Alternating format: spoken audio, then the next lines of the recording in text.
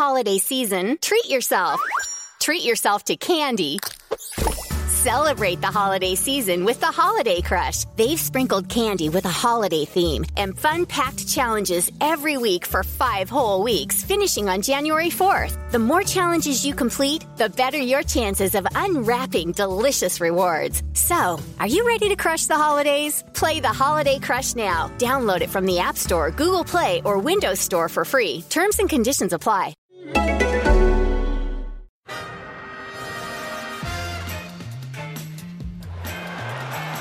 Ahí va a llegar el gol del Arsenal. Ozil. Marca Mesut Ozil. Bellerín, otro defensor, otro disparo, Monreal, gol. Marca el futbolista español, marca Nacho Monreal. Pim, pam, pum. This is Arsecast Extra. Hello and welcome to another Arsecast Extra, as always, with James from Gunnerblog. James, it is not a goodly morning, so... skip over that part of it, yeah. I guess, yeah. Yeah, I think we should. A stormy morning in your part of the world. Well, yeah, it's on the way. It's certainly hitting the south coast of Ireland right now, and if people don't know what I'm talking about, there's an actual fucking hurricane coming towards Ireland. It's Hurricane Ophelia. I'm tracking it on this amazing weather site. It's called ventusky.com, and it shows you the wind speeds and the strength of the winds and the cyclone, blah, blah, blah, all the cool stuff. I'm watching it here, and yeah, it looks like it's going to get pretty bad. I suppose we associate hurricanes with the other side of the Atlantic, and we've seen the damage that they can do. But we actually have one. It's bananas to even think about it. So hopefully we'll get this podcast done and dusted and uploaded before the full force of the hurricane winds hit Dublin. But certainly people in the south of Ireland are beginning to feel it already. So fingers crossed, everyone stays safe. It's quite weird and scary, actually, to think there's a hurricane about to hit Ireland. Surreal. Yeah. Surreal. Hopefully this doesn't become a kind of storm-chasing edition of the podcast where you're kind of running around town with a microphone. I mean, it is, you can make light of it, but it is pretty scary too. So it's a fucking hurricane. Yeah, I know. A hurricane in Ireland. I don't know. The words just don't seem to go together particularly well. Like you would never associate them. I mean, rain, sure. Wind, sure. Yeah. Hurricanes, no, nah. Not really. But you're going to be safe enough over there. I think. I'm looking at the winds, and it looks fairly okay, fairly timid in London at the moment. 20-mile-an-hour winds. I'm just looking, and if I go to this fantastic website, just off the coast of Cork right now, there are winds of 123 miles per hour. So that's pretty... Surf's up. Yeah, surf's up. And apparently there have been some people spotted kite surfing, and amazingly, these people got themselves into trouble, dickheads. I swear to God, who would never have thought. Yeah, exactly. Oh wow, yeah, hurricane. That would be a good idea, wouldn't it? Let's go out in a fucking hurricane. I suppose it could be down to people just not taking it seriously or believing that a hurricane could hit Ireland. But there you go. This is where we are. I guess after the weekend, there must be a slight temptation for you to just kneel in the street screaming, "Take me now" at the storm. Yeah. I have thought about that, actually. One way of just putting an end to our suffering. Yeah, God almighty. Here we are again. And again, and again, and again, and again. We've seen this film before, James. We have. Or is it a play? I mean, I know you tweeted over the weekend, one of our listeners, Rupert Gould, comparing us to a Beckettian duo. I mean, his most famous play, Waiting for Godot, two idiots waiting for something that never happens. It feels eerily familiar, doesn't it? It really does, actually. Yeah, we should say thank you very much indeed for that review. That's is really very nice. He's talking about listening to the Arsecast Extra, and he said, on the way past the Emirates, and I wonder how the ups and downs of the season often seem to mirror the roller coaster of our theatre down the road. The gallows humour all Arsenal fans will recognise, but also the hope, always the hope. Poor deluded fools. And he says, as with most great podcasts, the key is in the chemistry, and Andrew Mangan and James McNicholas are a double act worthy of Beckett. That is high praise indeed, is it not? It is indeed. As Samuel Beckett said, nothing happens, nobody comes, nobody goes. It's awful. There's another one here. Let me see if I can find this. I had it a bit earlier on, but I definitely had it. There's kind of too many. It's sort of it's overwhelming. It is a bit. This is from DOB66 on Twitter at DOB66. He says, "Was Beckett anticipating the Arsenal's endless cycle? Ever tried? Ever failed? No matter. Try again. Fail again. Fail better." And then he puts at the very end of it, "Fail worse." Yeah. We're finding ways. We're nothing, We're nothing if not consistent in trying and failing again and again. Maybe not trying sometimes. I mean, it felt like that could be the issue. Yeah, maybe try a bit harder. I mean, look, I'm never amazed at our ability to find a way to lose a game that we should win. Yeah, it's we're resourceful. Yeah, we know how to do that. We really do know how to do it. So. It's, I mean, it's... What can you say? I mean, we go away up to the international break with a decent little run behind us. What was it? 6 wins from 7. Yeah. We steadied the ship. I think that was the phrase I probably said about 8 times on last week's podcast. And, it'd be wrong to say that there was a huge amount of optimism among the Arsenal fans, but maybe a little bit of peace, quiet, sanity, and now the hurricane has descended, and it's, we've gone into a game, and it's all just feels like we're back to square one, doesn't it? Yeah, it does, and it's the kind of game that you really need to win to consolidate that little run that we were on. You go away, you have the internationals, you come back, and it's a tricky enough away fixture. But, let's not pull up fucking any punches here. Watford are an okay side. They're not anything more than an okay side with a couple of decent players and a good collective work rate and spirit and what have you. But that's what you expect from a team that's going to be a mid-table team. In the heel of the hunt, they're going to be a mid-table team. So you know what to expect. But you've got to be able to put those games away. You've got to have... I don't think it's really an issue of quality in terms of quality of players.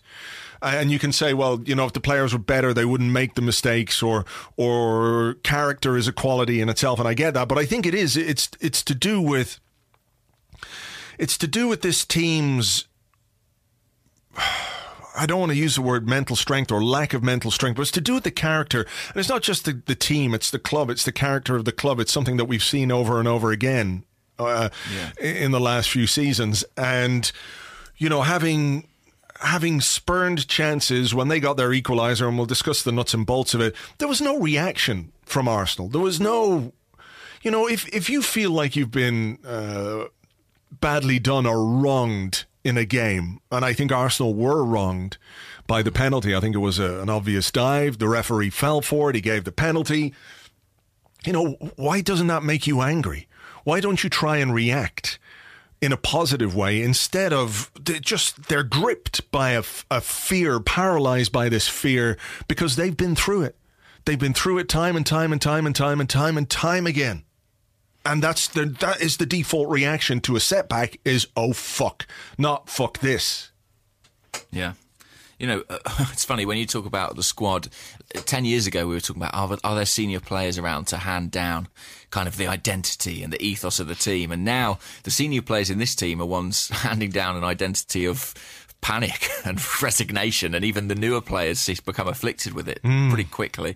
I mean, did you see the conversation after the game between Troy Deeney and Martin Keown in the BT Sports studio? I didn't see it because I just paused the television when the final whistle went, and on my screen there was Hector Bellerin walking away. I think I used a picture on today's blog where he's sort of pulling his shirt up over his face, but it was the back of Hector Bellerin, and you could see his number and the name, and I just left the TV on. I didn't see the conversation, but I've read the quotes. What did you take from it, or what did you think? Well, one thing I was going to say is that the point that you made about when the penalty was given, there was almost no reaction from Bellerin or from any of his teammates, and while we're not supposed to say we want to see players haranguing the referee and up in his face, Martin Keough made the point, if that decision had been given against an Arsenal team with him in it, that the whole team would have been furious and saying to the referee, look, you've got this one wrong. And, I can think of many occasions on which that was the case. I mean, think of that Old Trafford game, for example, when Van Nistelrooy hit the bar with the penalty, and he also made the point of there isn't that kind of accountability applied to the team themselves. He said if Mesut Ozil had missed a chance like that in one of the Arsenal teams he played in, he would have had to answer to the rest of his teammates. He would have had a shout from the midfield or the defence saying you've got to put those away. Whereas it feels like there's almost a kind of lackadaisical approach among this Arsenal squad where it's like, well, if it doesn't happen, it doesn't happen. Another chance will come, and we seem to operate like that, and it doesn't pay off. Accountability has been a big cultural problem at Arsenal for a long time, but I felt like this Watford game kind of provided that, a microcosmic example of that. Yeah, I mean, it's... you see what he said. I wrote about it a bit in the blog today. I can't imagine another team being subject to that kind of criticism from a player or a manager, really. It's one thing for a pundit to say, okay, Arsenal don't have any character, don't have any backbone or cojones, as he said. You're just saying you don't have any balls. And it seems acceptable to say that about Arsenal. I'm not sure that it is. I'm not sure it's the right thing for Troy Deeney to have done. But, you can't argue with the sentiment. It's very difficult to argue with what he said when the evidence of it is right before our eyes. That this team and Arsene Wenger's teams for the last number of years have had these issues with mental frailty, fragility, timidity, that they do lack the kind of characters that you need. When things go wrong in games, being part of being a good team is being able to cope with adversity. It's not being brilliant all the time, because nobody can be brilliant all the time. It's how you deal with the setbacks in a game or in a season that really defines you as a team. And this Arsenal side, as we've seen once more, unless we're like a Goldilocks team, aren't we? It's got to be just right. The porridge has got to be fucking just right. Otherwise, it doesn't happen for us. You talk about the game at Anfield, the 4-0 before the transfer window closed. And we couldn't go out and play because there were too many things going on. We were a bit worried about what was happening with Oxlade-Chamberlain, a bit worried about what was going on with Alexis. Are we going to bring anybody else in? Is the manager fully focused? Are the players fully focused? And we go out and play in a really, really pathetic way. And I think we saw yesterday on Saturday, that it doesn't take much for these players to give up. That you've got to be able to do it for 90 minutes and injury time, and you've got to stay concentrated and focused, but they give up. And it costs. You have to be professional. You have to be professional. And they struggle with some elements of that. And that is staggering, really. I mean, I know none of this is particularly new, but this is obviously one of, for all our problems, one of the biggest football clubs in the country, in Europe, in the world. And these are athletes who have got to the very, very top of their profession.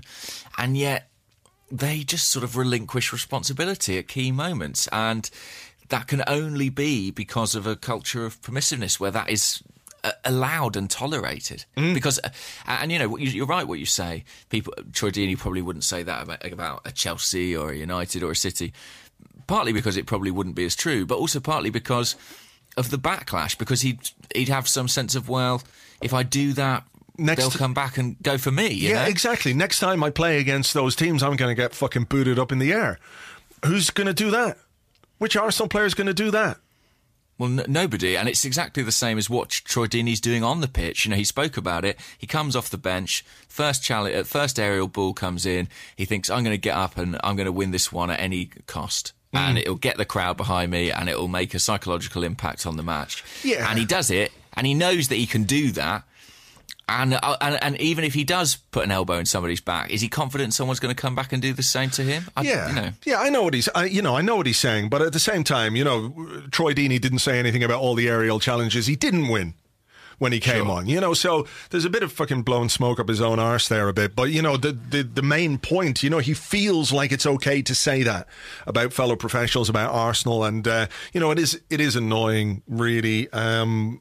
We become this... Again, like I said in the blog, this kind of circus where everything we do is a meme, or it's something to take the piss out of, or, you know, we get trolled for this or blah. You know, it's beginning to drive me mad. But ultimately, you know, I think it comes down to A, the manager, and B, the owner, and C, the chief executive. I think all three of these men are culpable to varying degrees for the state of the club and for permitting this club to be run the way it is being run, where players don't feel accountable, where they can slack off, where they can just not try as hard as they should, and nothing happens to them. Nothing changes. It's difficult to watch. It's difficult to watch. Well, it's because it's a question of what are the demands and what are the expectations. You know, Arsenal, we've had this sort of kind of tricky start to the season. Our form's been terrible away from home. But if you look at the league table, we're sat in 6th. And to be honest, that's probably about par for what people would expect at this stage. And that in itself is a scary thought, isn't it? I mean, you know, you can say we're 9 points off the top, but I mean, that's an irrelevant number, isn't it? Because we're never going to be up there this year. No, I don't think so. I don't think, you know, that's even worth considering. I mean, it's how you gauge your team, isn't it? How far are you off the top? And certainly that's how we've, you know, looked to gauge Arsenal down the years, because what we've expected is a title challenge. What the club have told us is that the top 4 is a minimum. That's the minimum requirement for this football club. We heard that time and time and time again when we were finishing in the top 4 and people were getting fed up because we weren't challenging for the title. But, you know, we're in a season now where we haven't won away from home. We've played 4 games away from home, taken 1 point, and that was at Chelsea, where we had to. We couldn't do anything other than play the way we did. We had to respond, you know. But in the other 3 away games, we've lost 4-0 at Liverpool. We lost at Stoke, despite dominating the game, and we lost at Watford in a game that we should have won and had chances to do so. And, you know, it's not as if we're losing the same way. Those are different ways to lose each time, but still we're managing to do it. And I think, yeah, it's just very difficult to see this team challenging for the top 4. It's difficult to see them challenging for the title again in the near future. I don't know how that's going to happen. Well, I think I know how it could happen. I think we all know how it could happen, but we understand that it probably won't happen because it needs a new man. It needs something fresh. Because you know what happens is you can keep buying players over and over. Keep buying players every transfer window. Keep recycling your squad. Keep shifting players around. Change formations. But the problems remain the same because they all stem from the same man, from Arsene Wenger. And it's the same coaching staff and the same, you know. So unless you change that, it doesn't matter what you do in terms of players or how much money you spend, you're going to have these same issues. So what it requires is for a new manager to come in, root and branch, change. Manager, coaching staff, scouting staff, it's got to happen for something to be fresh and new and different at Arsenal, because it will just keep happening under Arsene Wenger. And I think this is why I talk about Kroenke being culpable because he gave him the 2-year deal, Gazidis being culpable because people say, well, at least Gazidis wanted change. Well, maybe he did, and maybe he is actually powerless, but he still picked up £3 million last year and went on a PR exercise, a PR rampage, you might say, when Arsene Wenger was given his new deal. He said Arsene Wenger's world class in every respect. This was the best decision for the football club. And he didn't just say it on Arsenal.com either. He said it to Gary Neville on Sky Sports. You know, it's one thing doing it on the official website because it's a bit of PR, etc. But, you know, these guys are all part of the problem. And I don't know who's going to change anything. I don't know who's going to change anything either because, like you say, so many of those people at the top don't seem to have huge personal interest in changing. You know, we know about the owner. We know he's happy with what's being delivered. The manager, of course, doesn't have any cause for wanting his position to change, seemingly. No plans on retirement or anything like that. And as for Gazidis, if he does want change, he either hasn't got the power or hasn't got the bottle to make it happen. So, yeah, it's a pretty bleak outlook at the moment. I mean, the thing is how it's not very different, is it, to where we were a matter of months ago at the back end of last season. If you look over what we were saying on these podcasts or on your blogs or, you know, in the last few months of last season, we're all saying we need drastic change. And what happened with winning the cup final and the switch to the back three and the new contract just kind of robbed us of that opportunity. And now we're sort of back sort of roughly where we were. It's difficult to say. I don't think we're in any better position than we were before the summer. Well, let's talk a bit about the game then. What did you make of the team selection, the absences of Ramsey and Alexis, supposedly due to training ground injuries? But any thoughts on that, or do you take that at face value? I mean, I think you have to take it at face value, particularly in the case of Ramsey, because he's been a pretty integral member of the team so far this season. But I think the one thing I would say about Alexis and Ozil not starting is or not being involved in the case of Alexis, I do wonder if that might have been 12 months ago. I guess we'll never know for sure, but it does feel like their status or their position in Wenger's plans is shifting slightly at the moment. So I do wonder if had this been game 12 months ago, would Alexis have been pressed back into action? Would Ozil have been afforded the start? I think there was also a slight sense of him wanting to reward Alex Iwobi for what he'd done in the last few weeks and being on a good run of form. And to be honest, I didn't have a massive issue with the starting lineup. I was pleased to see Per Mertesacker in there. I didn't necessarily think Arsene Wenger would give him the nod in a Premier League game. I thought that was a sensible choice. El Neni has been all right in recent weeks. Iwobi's been playing well. Welbeck was great before his injury. So, you know, I could see the logic in it, definitely. What about you? Yeah, I mean, I didn't have any real issues with the team, to be honest. I think it was a team that was capable of scoring goals. Aurelio Gomez was certainly the busier of the goalkeepers, it seemed to me anyway. And I thought, you know, it was a pretty insipid sort of first half. There wasn't a great deal going on, but I thought there were a couple of bright sparks. I thought Iwobi was pretty sharp. He was working hard. And then we got the goal just before half-time, not long before half-time anyway. A corner, Mertesacker's header, great header, thumping header. So there was something to like about what happened on Saturday. But, you know, it's not unusual for teams after the international break to come back and be a bit slow in the first half of games. But I wasn't expecting Arsenal to be as bad in the second half as we were. Nevertheless, I think there were chances to, if not to win the game, to put us in a more comfortable position. We had two particularly good chances, I think. When Mesut Ozil came on for the injured Danny Welbeck, again, we don't know quite how long Welbeck's going to be injured for, but I guess it's going to be another 3 weeks, so probably till after the next international break before we see him again. Ozil played a lovely ball into Iwobi. Iwobi probably should have scored. It was a good save, though, by Gomez. That was a good save, I thought. Yeah, I mean, he'd want to do better, maybe lift it, but he didn't do too much wrong in that particular instance, I thought. No, and then there was the Ozil chance, which again, I think he should have scored that. That's the moment, I think, on which the game turned. And obviously, within seconds, they went up the other end and had a dive, and the penalty was awarded. And as we know, when Arsenal face a penalty, it's a goal for the opposition.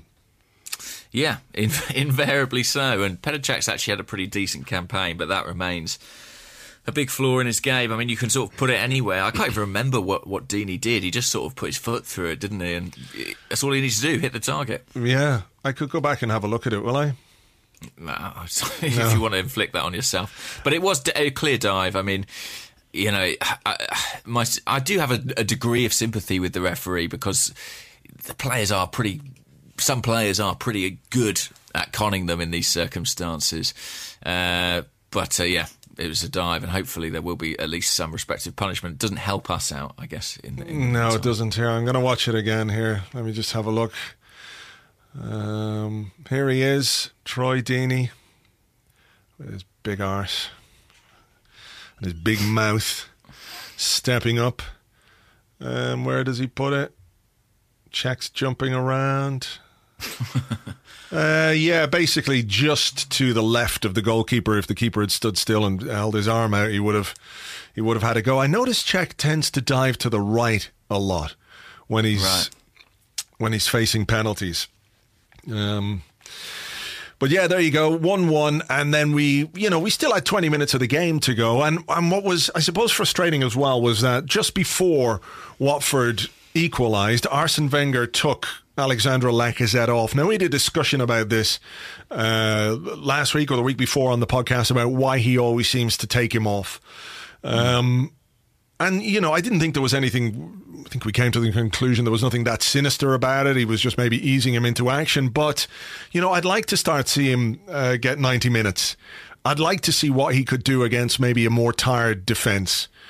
I wonder, does it say something about his fitness? But, when you need a goal, all of a sudden you need a goal and you've taken your record signing off and a clever striker. I didn't think he was having a great game by any means, but he wasn't alone in that, and he wasn't particularly bad or anything. I just, it's frustrating when one of your attacking options is gone. And then your only other attacking option on the bench really is what? Theo Walcott, who could come on and get you a goal, but Well, I think there's a bit of an issue there because with Lacazette starting up top and with Danny Welbeck generally actually playing one of the more withdrawn roles, the change that keeps happening is Lacazette for Giroud, and Theo Walcott's just not trusted to play as that centre forward. Now, they're such different strikers that I actually think that's presenting us with a bit of a problem at times. If Welbeck was on the bench, say, and you were withdrawing Lacazette with 20 minutes to go and bringing Welbeck on, you would still retain a threat on the counter-attack, the speed of someone who can run in behind. You don't have to completely adjust your style partway through the second half to accommodate that striker. With Giroud coming on, I feel like at the moment it's just kind of interrupting our flow. And actually, Lacazette was one of our... new signings always get a bit of an easy ride from fans, but I thought he was one of our better players on the day. I thought he was good when he dropped deep. He was inventive, created a couple of chances, and yeah, I was disappointed to see him come off. And Giroud didn't really offer much, did he? We didn't give many of the necessary service. No, it seemed to me like it was a substitution for the sake of making a substitution, rather than one where designed really to change the game. He just wanted to give Giroud some minutes, and maybe felt like in the final 20 minutes he could use Giroud, and I can kind of understand that. But if we were chasing the game, if we were a goal down, and you're bringing Giroud on, I get it. But we were winning, and we were creating some chances, as we just spoke about, and strikers can find a lot of goals in the last 10-15 minutes of games when defenders get tired, when the concentration goes a little bit, when the legs get a bit heavy. They can take advantage of that, particularly someone like Lacazette, who's got really good movement and anticipation in the box, where he, you think about the goal that he scored against West Brom, he was the first to react to that kind of a thing. So, I don't think the manager's substitutions were in any way effective. Ozil obviously had that chance, and he created that chance for Iwobi, but after that was pretty toothless. Giroud didn't have any impact at all. And then I was screaming for him to get Jack Wilshere on. I wanted Jack Wilshere on, in the last 10-15 minutes, because, it was a game that was there to be won from an Arsenal point of view. Yeah. I know we reacted poorly and we were hanging on a bit, but I think, be a bit proactive and try and change the dynamic of a game. Bring Wilshere on. And then he was about to do that, and Koscielny got an injury, so he changed his mind and brought Rob Holding on. And you're thinking, well, hang on a minute. Why couldn't you still bring Wilshere on and just go to a back four? He could have had Mertesacker and Monreal at centre-half, Kolasinac and Bellerin at full-backs. You put the extra body in midfield, and Wilshere's got that bit of craft and creativity that could help get you a goal. So I thought his substitutions were poor, and they came back to bite us in the arse. Yeah, and I mean, the final goal, I mean, there was a few ricochets all over the place and cleverly sticks it in the net. There was something inevitable about it, you could feel it coming because Arsenal's players in that last few minutes, and I don't know if it's down to the international break or down to psychological factors, they just seemed sapped of energy, didn't they? Yeah. I mean, when you look at the winning goal again, I mean, Mertesacker was pretty exhausted because his first Premier League start. There was a moment about 85 minutes where the ball was out of play or someone was making a change or something, and he was standing there, the classic hands on the knees, I'm exhausted, trying to get my breath back kind of a thing. But if you look at the way the goal came about, Giroud is in the right back position. That's the kind of position we put ourselves in because of the way that we played, the way that we invited pressure, because of how afraid we were. I mean, Watford dominated those last 20 minutes. And the ball ricocheting around, we made clearances, we didn't win the second balls, we didn't get to the second ball. When we did get it, we lost it again. There was a moment, I think, when Ozil let the ball bounce off his foot. And then, of course, there was the acres of space that Tom Cleverley was in to score the winning goal, when it was clear and obvious to, especially Granit Xhaka. People have pointed at other players not doing their best to get back, and that's a fair point, but Xhaka was the closest man. He was watching. He stood watching as Cleverley waited for or anticipated the ball coming to him. When it did come to him, he made no mistake because he was, why would you from there? It's harder to miss. But that goes back to what we were talking about, doesn't it? About just not trying or not doing the basics. Yeah. There was an incident just before that, actually, I remember, when I think it was a Deeney knockdown. A long ball up from Watford, he knocked it down, and Watford had, I think, Cleverley and Decore, two midfield runners, the wrong side of Xhaka and El Neni, in between them and our back three, and they were just completely untracked. They had just run past the midfield without being followed. And it was a similar kind of thing to what we saw with the winning goal, rather. Xhaka just stood on the edge of the box and sort of let it unfold. And, you can say, oh, well, he's got 10 yards to make up there. How can he do it? Well, he does it by following in. He does it by tracking his man. He does it by being switched on. I mean, it's difficult to forgive and understand that. I think the only thing you can say is that it's not an individual problem. It is a collective problem. There are so many players making these kinds of errors. I mean, errors is maybe the wrong word, just like a sort of lack of application. Yeah. And I don't know what you put that down to. And I guess it does come back to that thing of, well, what are the consequences going to be for it? Is he going to be out of the team next week? Is the manager going to come down on him? Are his teammates going to round on him? Probably not. You don't necessarily think they will. You think they'll just shrug their shoulders like they did when the penalty was awarded. Because this is what it is. This is what we do. This is who we are. This is how we do it. And nobody seems capable or willing to change it. It's...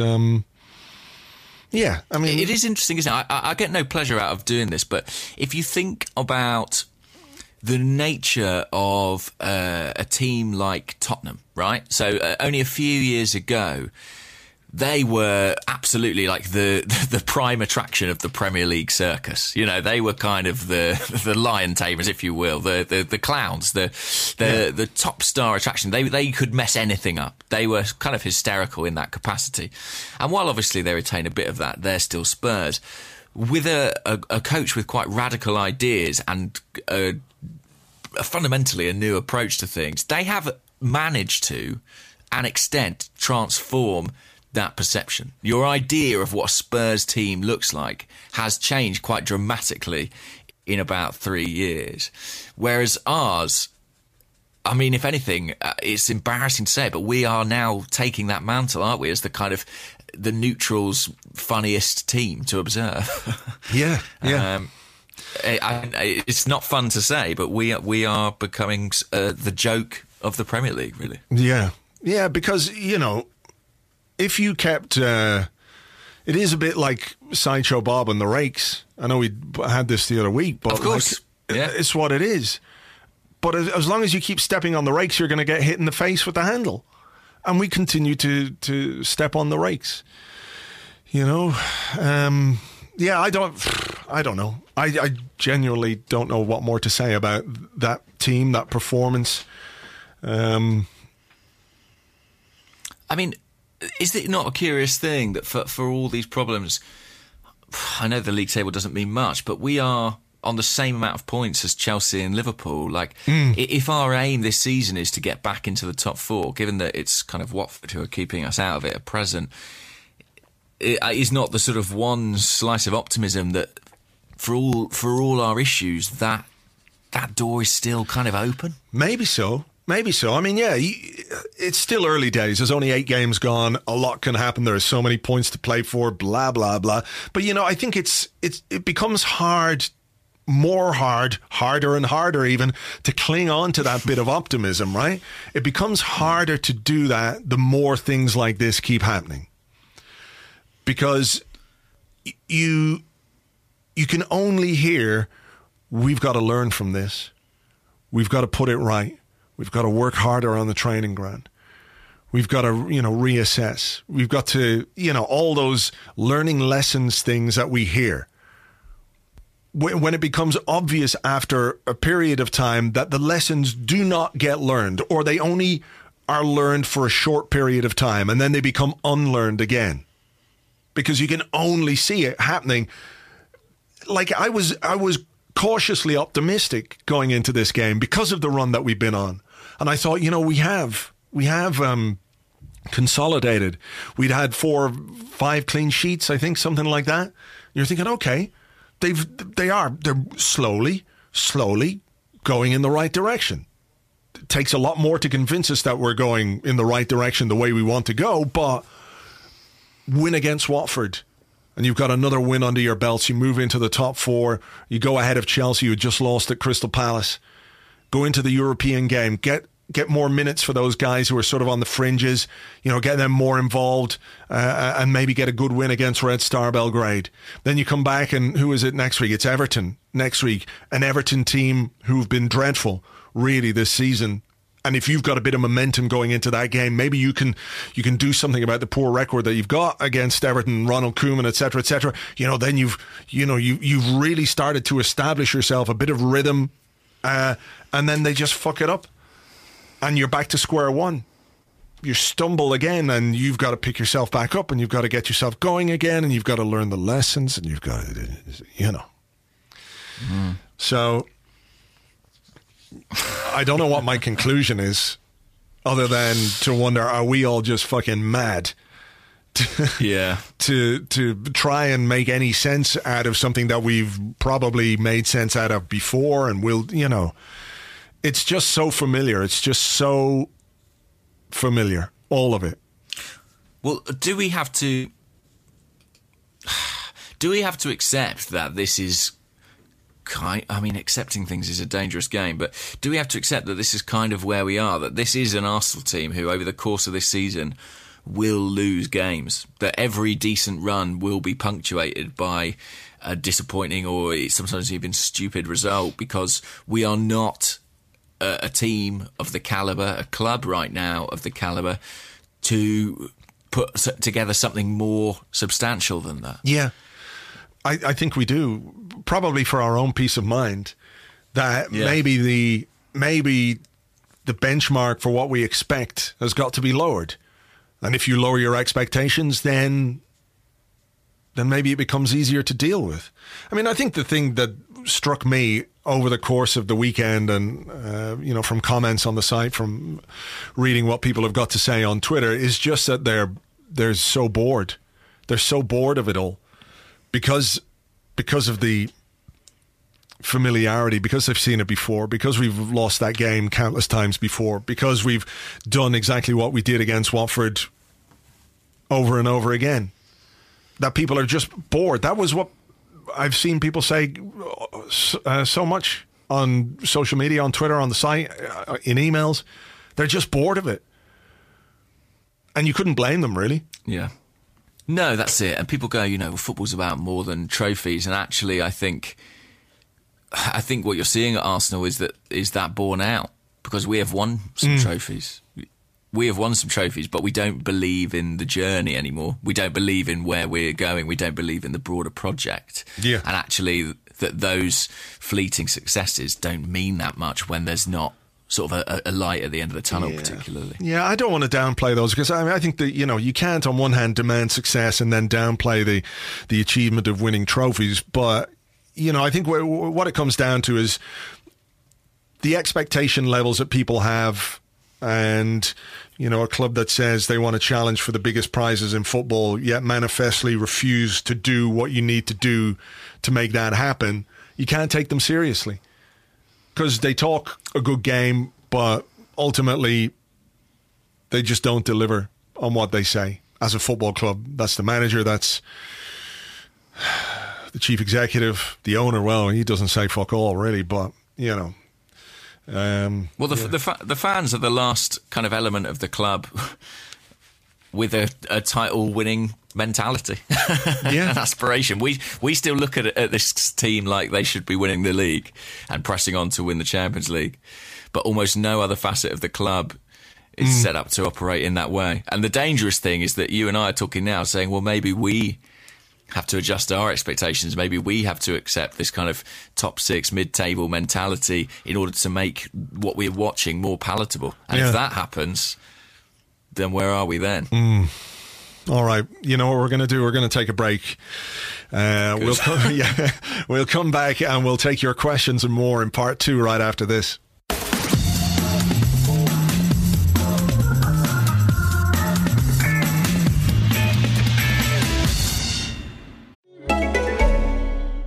This is John Grills from the Creepy Podcast. With Best Christmas Ever on AMC Plus, every day feels like Christmas morning. From new holiday favorites like Elf and National Lampoon's Christmas Vacation to modern iconic family classics like The Polar Express and The Year Without a Santa Claus, you can spend the holiday season opening only the good stuff. Plus, you get a stocking stuffed with highly acclaimed AMC series like The Walking Dead and Mad Men, new series like Gangs of London and The Walking Dead World Beyond. And you're also getting your favorite iconic Christmas movies without having to search. AMC Plus is available on all your devices. Sign up today at amcplus.com. AMC Plus, only the good stuff. This holiday season, treat yourself. Treat yourself to candy.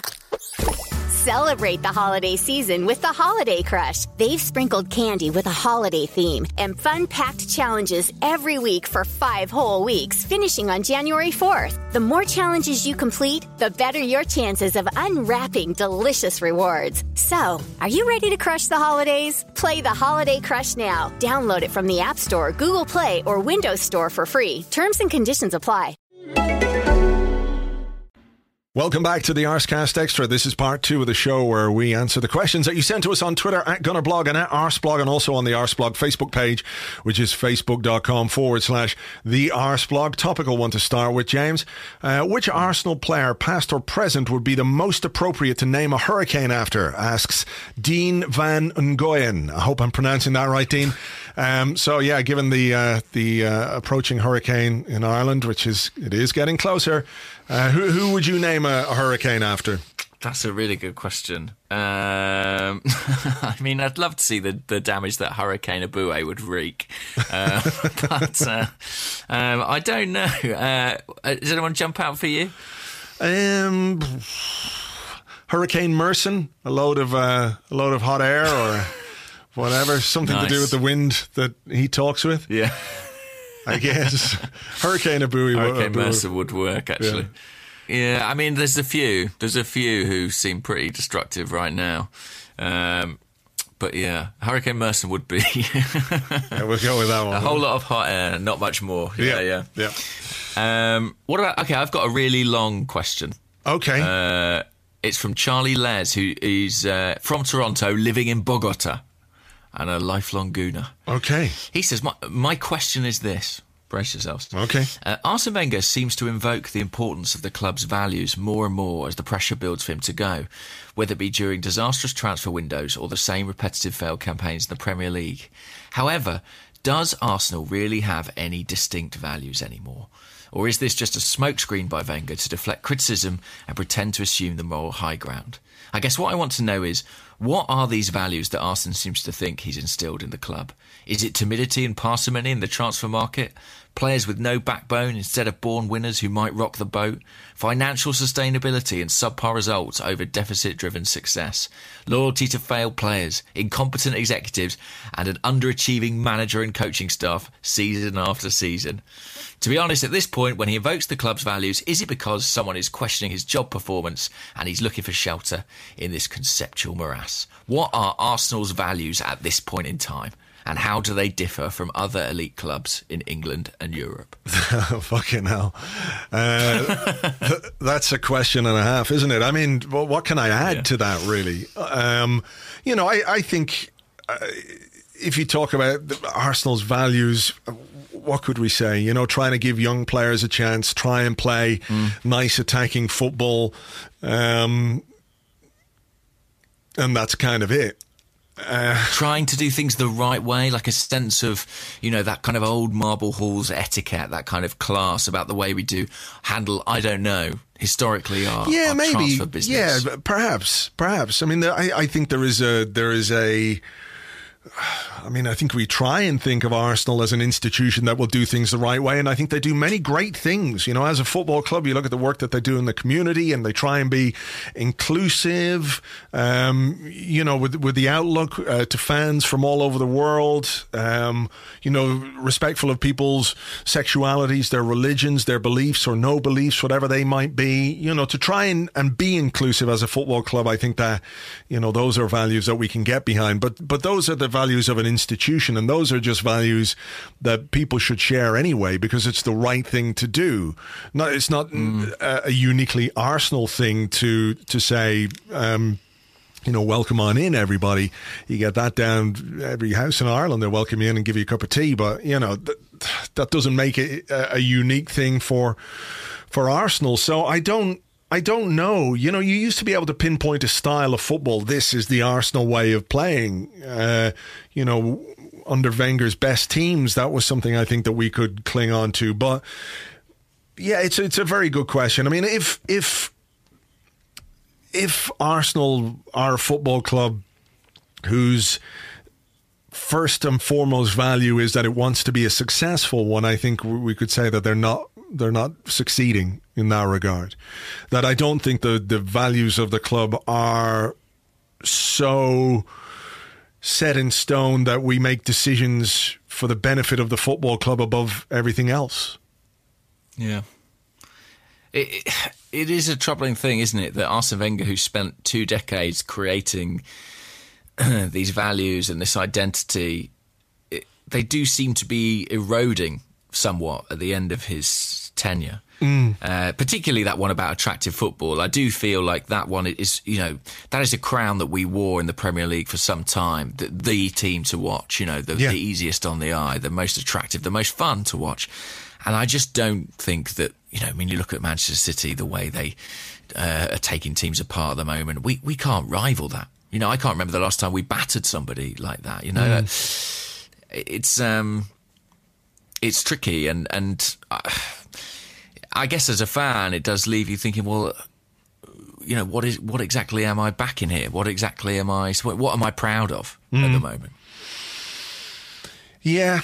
I mean, I think the playing style thing is one that has, over the past maybe 2 or 3 seasons, become, I think, the biggest issue, because I don't know that the manager quite knows what he wants anymore from his team and the way that they play.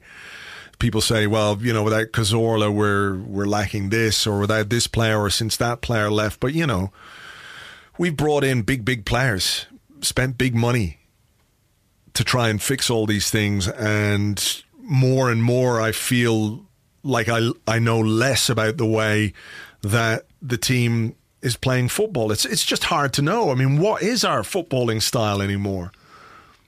What way do we want to play? Yeah, I couldn't describe it to you. Yeah. I couldn't describe it to you.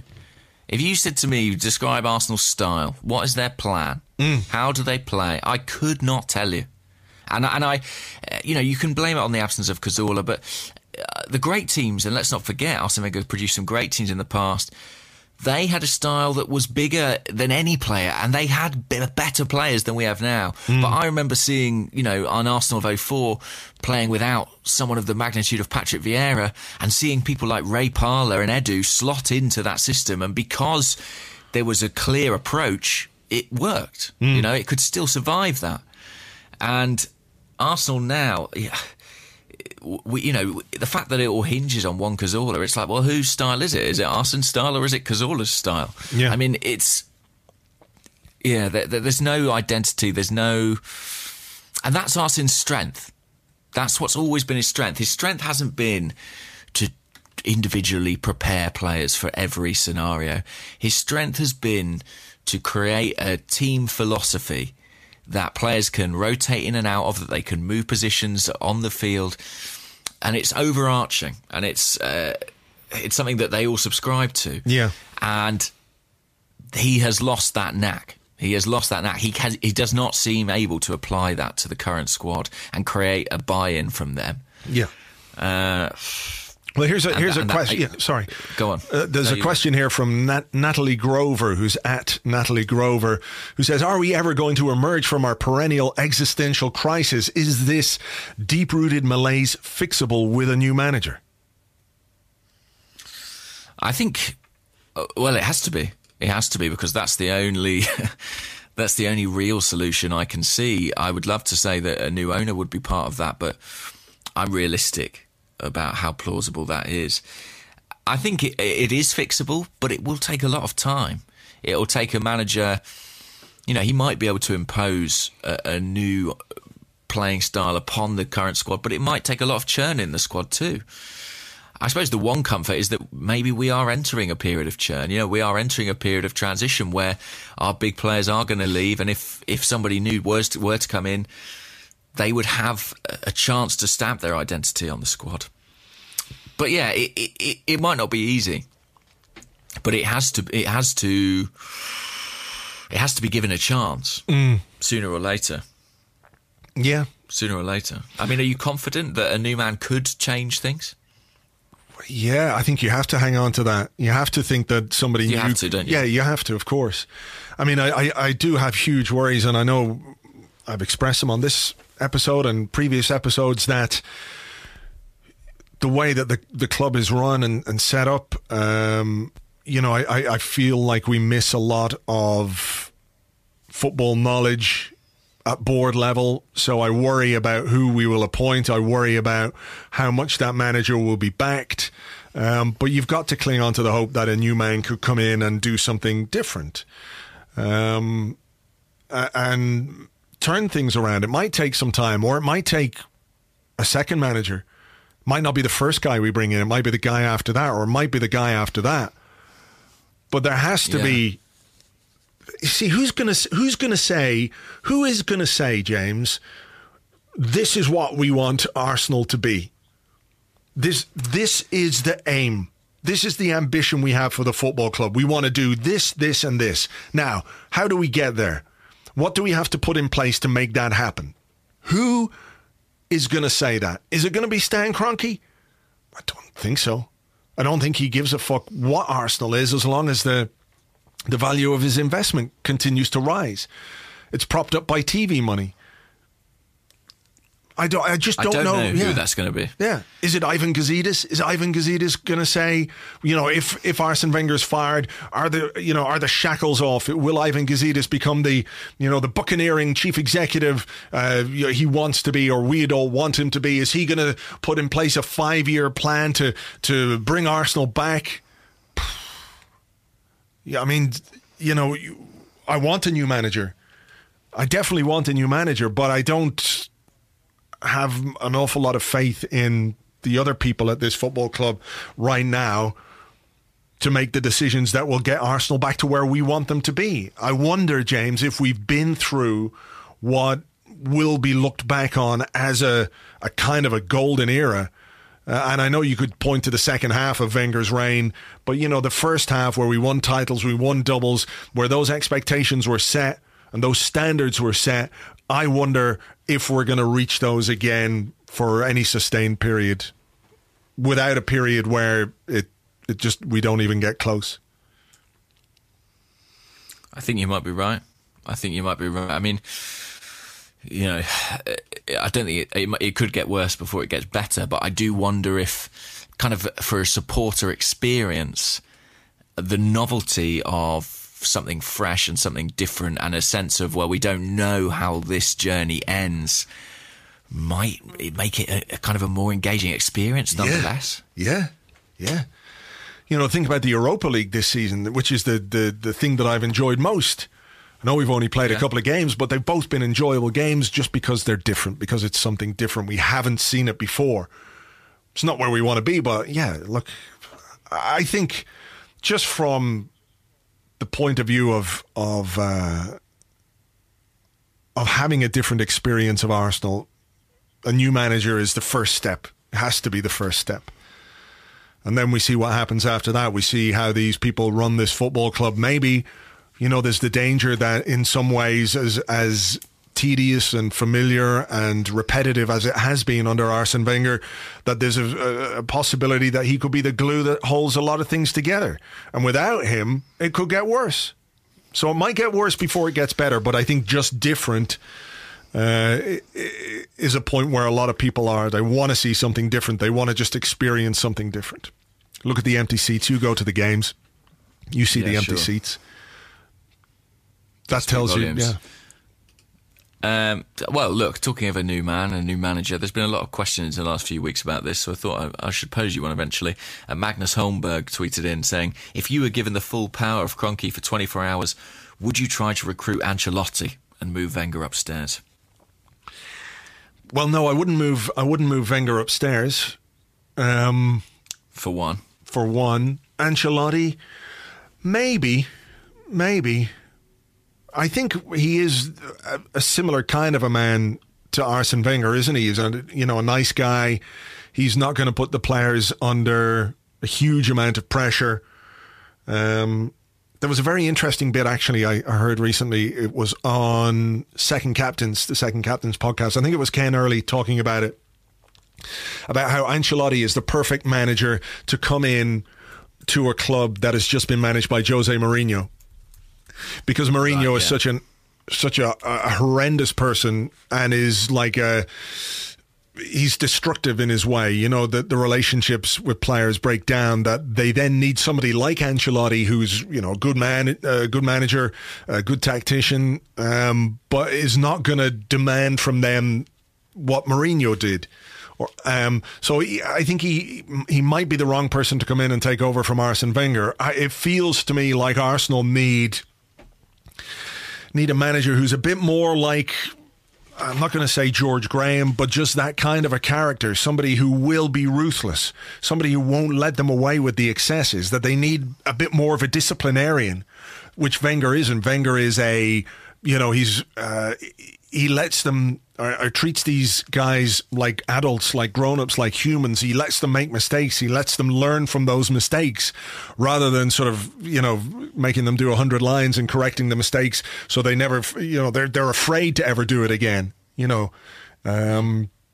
I mean, it was like we talked about Aboué, but, you remember Aboué's histrionics and diving and, people, I remember hearing stories that, coaching staff would be begging Wenger to talk to him about it, and he never did. Coaching staff would say things to him, but Wenger never said it to him because, he'll learn from it eventually.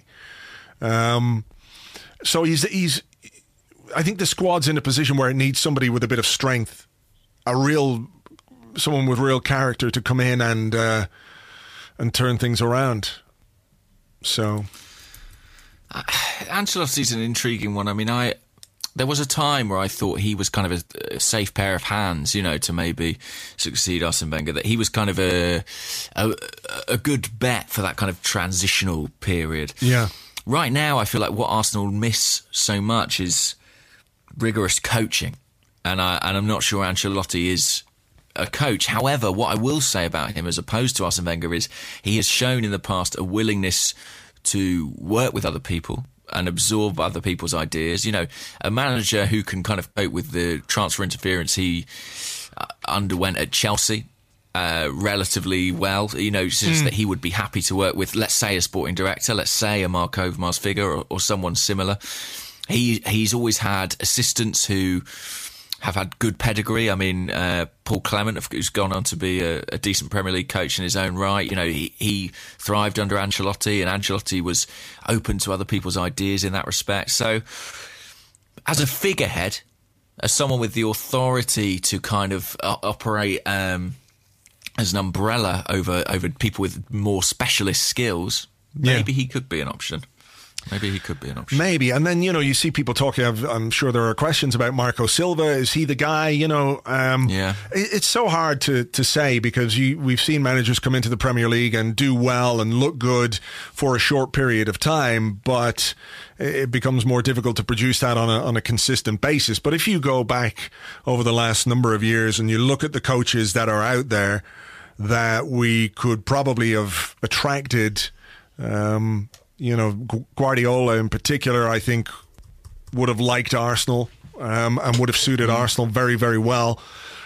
Just in terms of, particularly, in the last few years where we were coming off the back of that Barcelona-esque tiki-taka, tippy-tappy style football that he could have come in and refined. I think he's a one that we've really missed out on. But I don't know who it is. It's difficult, even with all the best knowledge in the world. There's certainly no consensus among Arsenal fans, and you do wonder. Again, I go back and I wonder what the fuck the people who have to make the decisions are going to come up with as and when that time comes. I'll tell you what, I've got a question that I haven't necessarily seen asked that I wanted to ask you, which is that, in spite of the 2-year contract signed in the summer, do you have any sense that we might be watching Arsene Wenger's last season as Arsenal manager? I think if we keep losing games, then maybe, because the pressure will mount. Because, ultimately the reason people are unhappy is because we're not reaching the standards that Wenger himself set.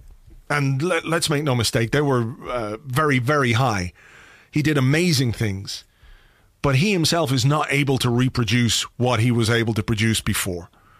And some of it is because I think I think everyone's got a shelf life. Whatever their job, whatever their work, they've got a shelf life. And I think his is expiring. I've no doubt that he works hard and works even harder to try and recapture what he did in the past. But if we keep losing games, his position is going to become untenable. If we see players slack off the way they did at Anfield, the way they did at Watford, the pressure will become too much. It will become too much. So it's possible. I think if we right ourselves and continue down the road and go on a cup run and continue to do well in the Europa League, then I think we'll carry on. But at the moment, I don't feel like the club have got any plan to make a change. But what happens on the pitch might force them into it, if that makes sense.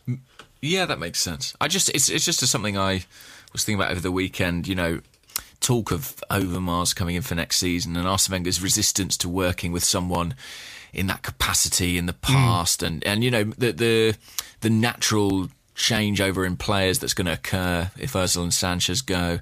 I just wondered if maybe some lessons might have been learnt from what happened with allowing Arsene Wenger to run into the final year of his contract in the past, and if maybe the 2-year deal might be a buffer and a bit of a bluff. But maybe that's wishful thinking.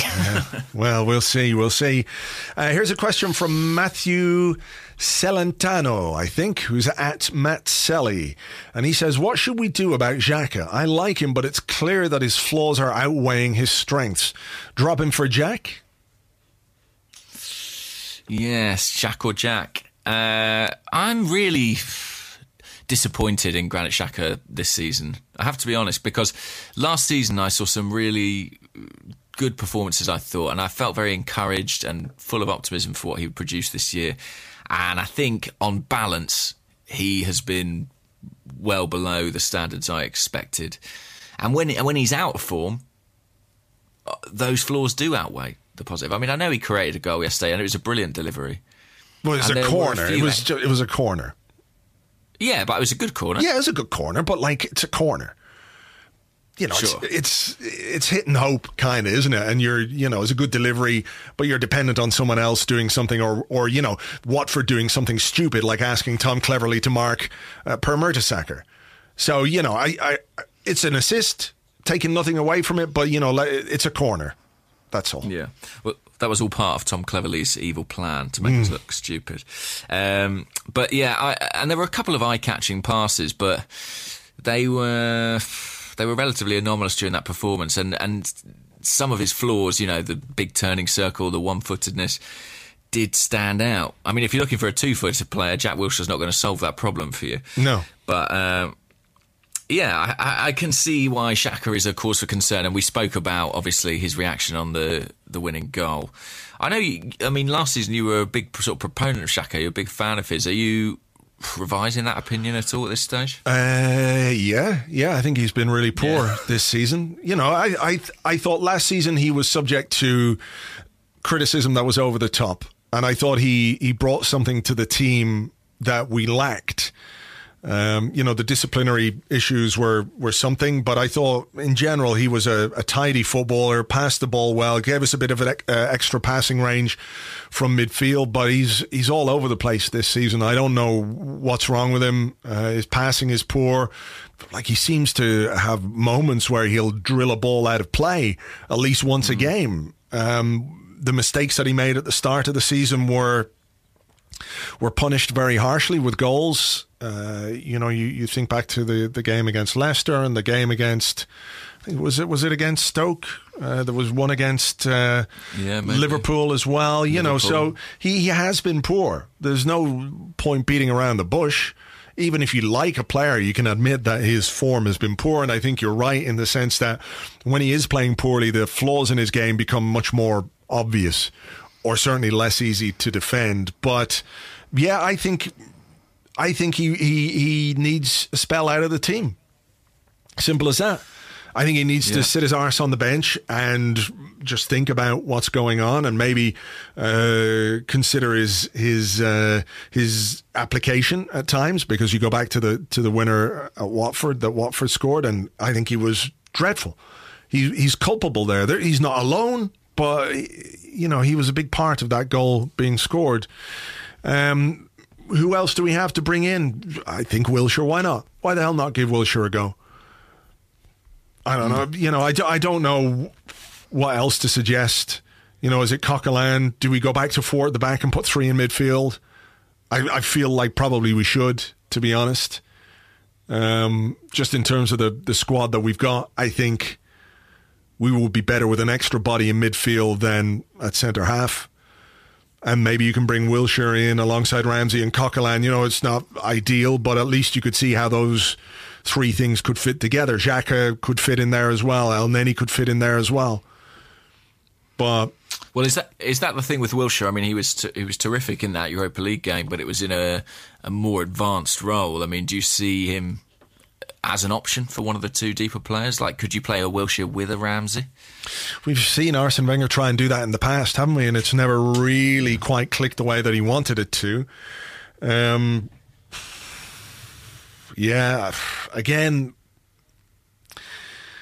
I just don't know what way we're going to approach our games or what we're trying to do.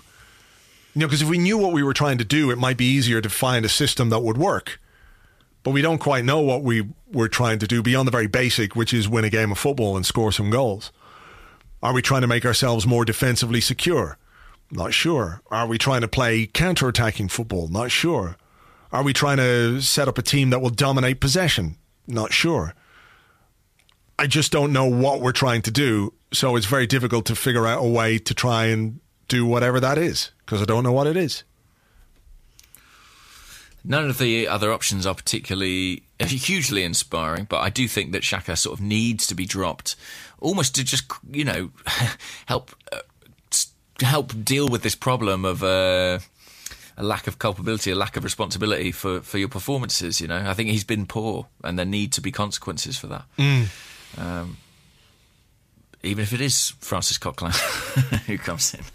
Well, staying on this one, let me give you a question here. This is from Ben H. Go on. who's at GunnerBen07, and he says, should we be concerned that we've had no goals from central midfield since Ramsey on the opening day? Maybe. I mean, it struck me that, Mohamed El Neni went close with a shot against Watford, and the commentator said, he scored only the one goal for Arsenal in the Nou Camp. That was very early on in his Arsenal days, so he's not really someone you can rely on to do that. Xhaka, he's got a decent shot from range, but how many of those will actually find the top corner? Only a few. Ramsey's the guy. Coquelin's never scored for Arsenal. No. Jack's never been prolific. Santi, a lot of his goals came from dead balls, didn't they? Penalties. I mean, he struggled from open play for a long time. Yeah. So, it's all on Ramsey, really. It's all on Ramsey, and maybe that is a bit of an issue. I mean, we've been very reliant for a long time on Alexis Sanchez to score us goals, and then the centre forward, whether that be Olivier Giroud or Alexandre Lacazette. It would be lovely to think that would be spread around a bit more. But I'm not sure, apart from Ramsey, we have a player who's ever going to do that. I'm not sure we have a natural midfield goal scorer apart from Ramsey. A sort of a Lampard-style player, somebody who can get you 10, 15, maybe 20 goals a season. Well, yeah. I mean, Ramsey could do that. He's done it before. I think he's got the potential. But I mean more when you look at other teams. If you look at, I don't know, let's say Man United, they would have Pogba, you'd think he might get you 10, and Herrera even might get you 10 goals. City, you've got your Silvas, your De Bruyne's. There's a few players who contribute in that way.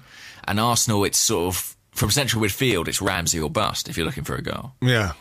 Yeah, that's it. So, it should be a concern then. I think, is that what we're agreeing? Yeah, I think you can add that to the list, yeah. All right. Have you got one? Yeah, go on. Ross Creed at the Mighty Frush says, does Andrew have an emergency supply of ham on ruffles to keep him going during Ophelia? Sadly not. I did have some ham on ruffles last week when my daughter came home from Spain, but they're all gone now, so I've got no ham on ruffles at all. Have you got any kind of supply kit if it comes to it? We were only talking about that. Should we get some candles? What if the electricity goes out? I don't know. I don't know what the fuck to expect, given that, in my lifetime, there's never been a hurricane in Ireland. Sure. So I really don't quite know what to expect at all. I mean, we've got food in the fridge, the brand new fridge that I had to get. Congratulations. Yeah, it was annoying. Especially given that we went up, I think I put it on the blog, but I was trying to defrost the freezer bit. Oh, yeah. And I hit it with a knife and cut a hole in the You killed your fridge. I killed the fridge, and we were up in the hardware place to get a new fridge, and we sort of mentioned it to the guy that's how it happened. And he went, "Yeah, you'd be surprised how many men do that." So there's food in the fridge, and we've got water and stuff like that. But we have on the back of the house, we have a sort of an extension which was poorly constructed. I think it would be fair to say the builders were absolute cowboys, and I'm a bit afraid that it might not cope with the storm winds if they reach real storm force. I'm a bit afraid that the roof is going to come off that thing and end up, well, who knows where it'll end up. So if you're listening anywhere in the Kimmage area of Dublin, stay indoors, because my roof could be coming to break your house. Sorry about that. Crikey indeed. Well, look, it's sad about the fridge, but I'm sure you buried it in the garden, had a little service for it. No, they took it away. Farewell. They took it away. They took it away. Yeah, they took it away. I was like, no. Don't have that big of a garden anyway, so not big enough to sort of bury a fridge in, that's for sure. Yeah. Right, I think I don't know what else we can say. I think that's our lot, isn't it? We'll end on a somber note of the passing of a fridge. Yeah. Good luck in the hurricane, though. Oh, thanks very much. I appreciate that. I'll keep you up to date. Unless, of course, the If roof. If the roof lands on me, then we may have to reconsider. We do have a game this week as well, Europa League, and I'm just noticing here a story that Arsene Wenger could be in trouble. Did you see this? No, what's he done? He's had words with Neil Swarbrick, who was the referee. James Ollie in the Evening Standard reporting that he could face a disciplinary charge. He confronted the referee in the tunnel after the 2-1 defeat to Watford. He was left incensed by the decision to award the penalty. He's obviously got a bit of previous here. His Anthony Taylor indiscretion last year. I mean, not that any of us would have any problem with Anthony Taylor getting a bit, but it's a bit of a deflection, this one, Arsene. I can understand him being unhappy at the penalty, but it wasn't that obvious a dive until you saw a replay, was it? Well, exactly that. I in the moment I wasn't sure. As soon as I saw the replay I was sure. But yeah, he wasn't afforded that luxury. Well, maybe Arsene Wenger will get a ban and it'll be all Steve Bold. See what Steve Bold. You know what? Maybe if he gets a ban, maybe he's the man. Get Jens Lehmann in charge. Get Jens on the sideline for just a couple of games and see what the fuck happens. Jens Lehmann wouldn't put up with these fuckers. He'd throttle them. Yeah, he would. That's what they need. A bit more throttling from a German. So, yeah, let's see. Maybe it could be a blessing in disguise. Well, look, we will have a podcast on Friday at some point, but it will be post Europa League, so it'll be it should be. It's an away game, isn't it? So we've got 6:00 kickoff on Thursday. Red Star Belgrade. Let's see what we can do there. Indeed. We'll see. Can't wait. All right. I'm not crying, I promise. All right, well, look, I'll keep you up to date with the hurricane movements. Thank you as ever for listening. Thank you for sticking with us. We know it's not easy. We've been living this too, so hopefully we've would you say we've brightened up anybody's day? I doubt we have. No, but we've been there in their day, and that's something. That is something. It's not nothing. Are we making it worse?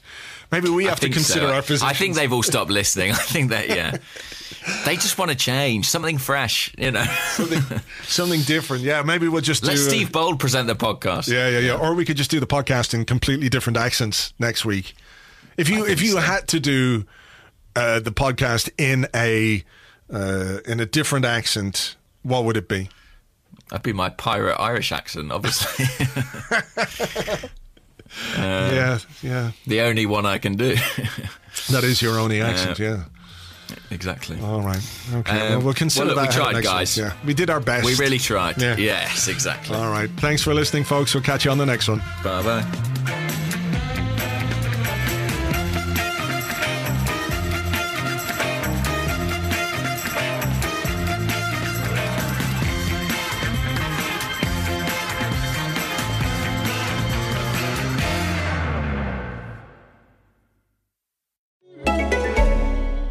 This holiday season, treat yourself.